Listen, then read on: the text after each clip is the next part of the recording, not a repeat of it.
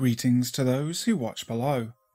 Before we start today's creepypasta video, I'd like to say thank you to Steffi Ray, Wicked Witch, Lisa Watts, Lefty Kim, M.A. Wade, Julie B, Jess Black Curtain, Christina Groves, and LT Punisher 666 for being those who dwell below, an exclusive channel membership that gets you shoutouts at the start of every video.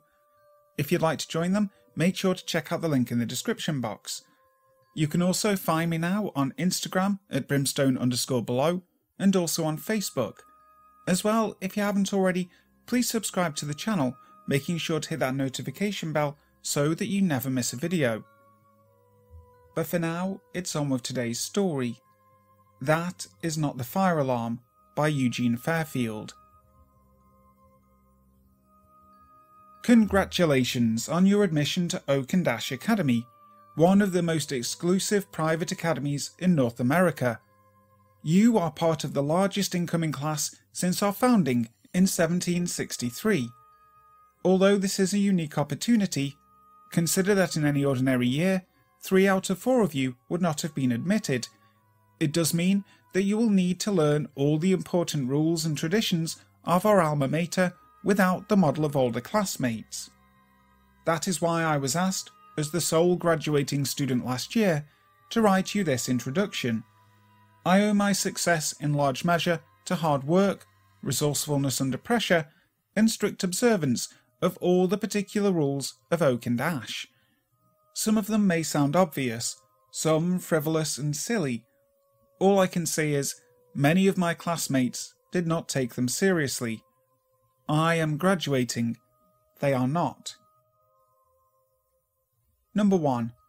If anyone is absent, do not ask why. Number 2. Do not investigate any cries for help. Many people object to this rule, but there are 3 good reasons for it. A. It probably isn't someone in need of help. B. If it is, there's probably nothing anyone can do. C. If there is anything anyone can do, it will be easier for them to do it if they don't have to save your sorry ass at the same time. Number 3. If there is water in the pool, there is no swimming.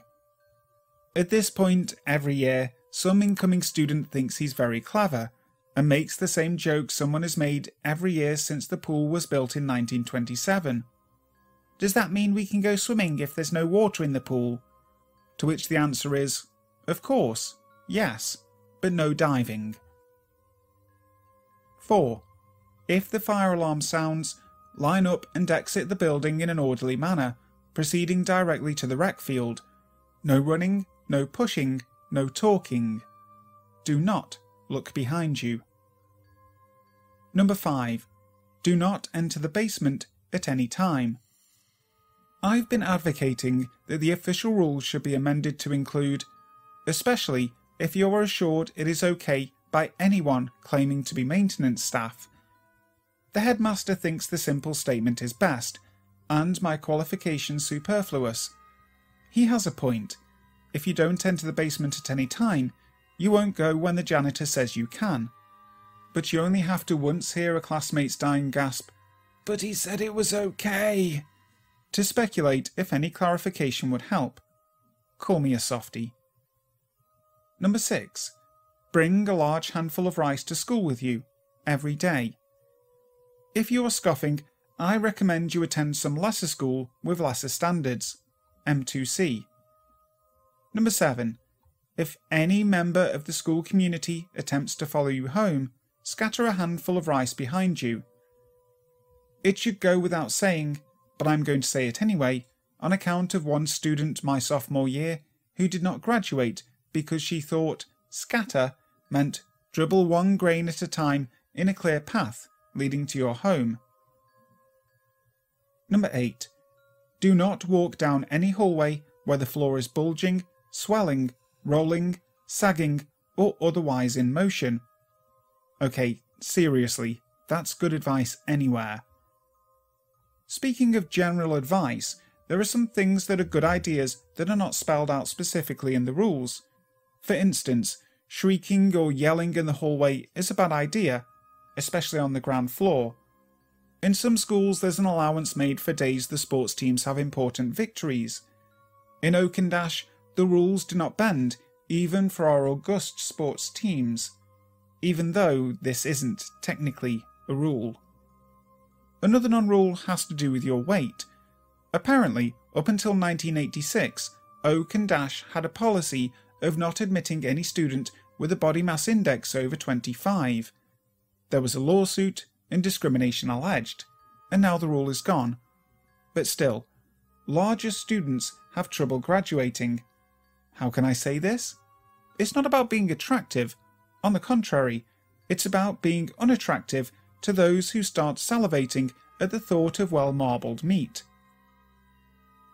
If you want a seriously unnecessary rule, I would submit this one out of order. Number 12. There is no spitting into the garbage disposal. I would think the general principle of no spitting should be enough, but we had a kid, Martin I think his name was, who thought he could prove how audacious he was by chewing tobacco.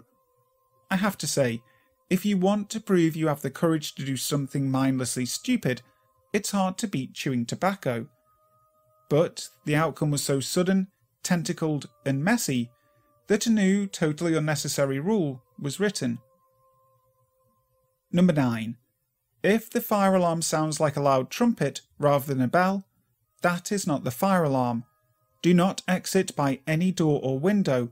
They will be expecting that. Proceed directly to the roof and await rescue by crane or helicopter. Number 10. The headmaster is always to remain on the ground floor. Number 11. If the headmaster is found on an upper floor, immediately pummel him with hard objects, repeatedly and continually, until he reverts to a liquid. Many people find it hard to take these rules seriously.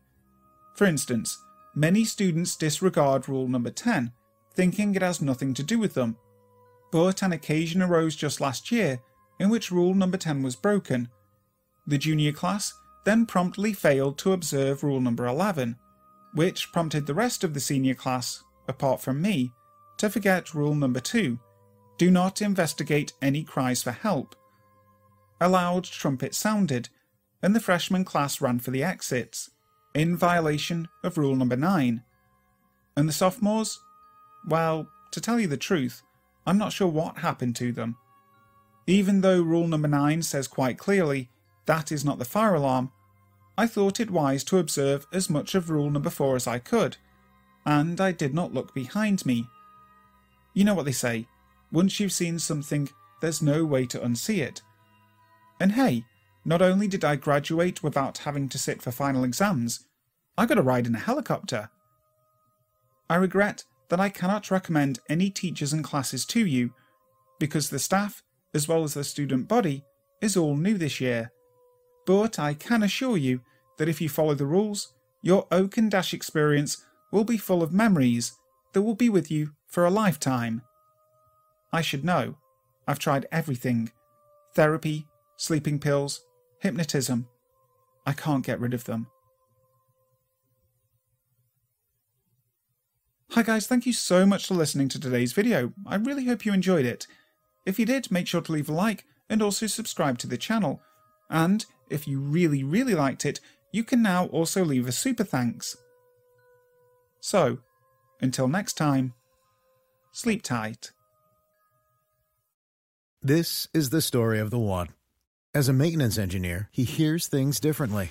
To the untrained ear, everything on his shop floor might sound fine, but he can hear gears grinding or a belt slipping. So he steps in to fix the problem at hand before it gets out of hand. And he knows Grainger's got the right product he needs to get the job done, which is music to his ears. Call, click Grainger.com, or just stop by.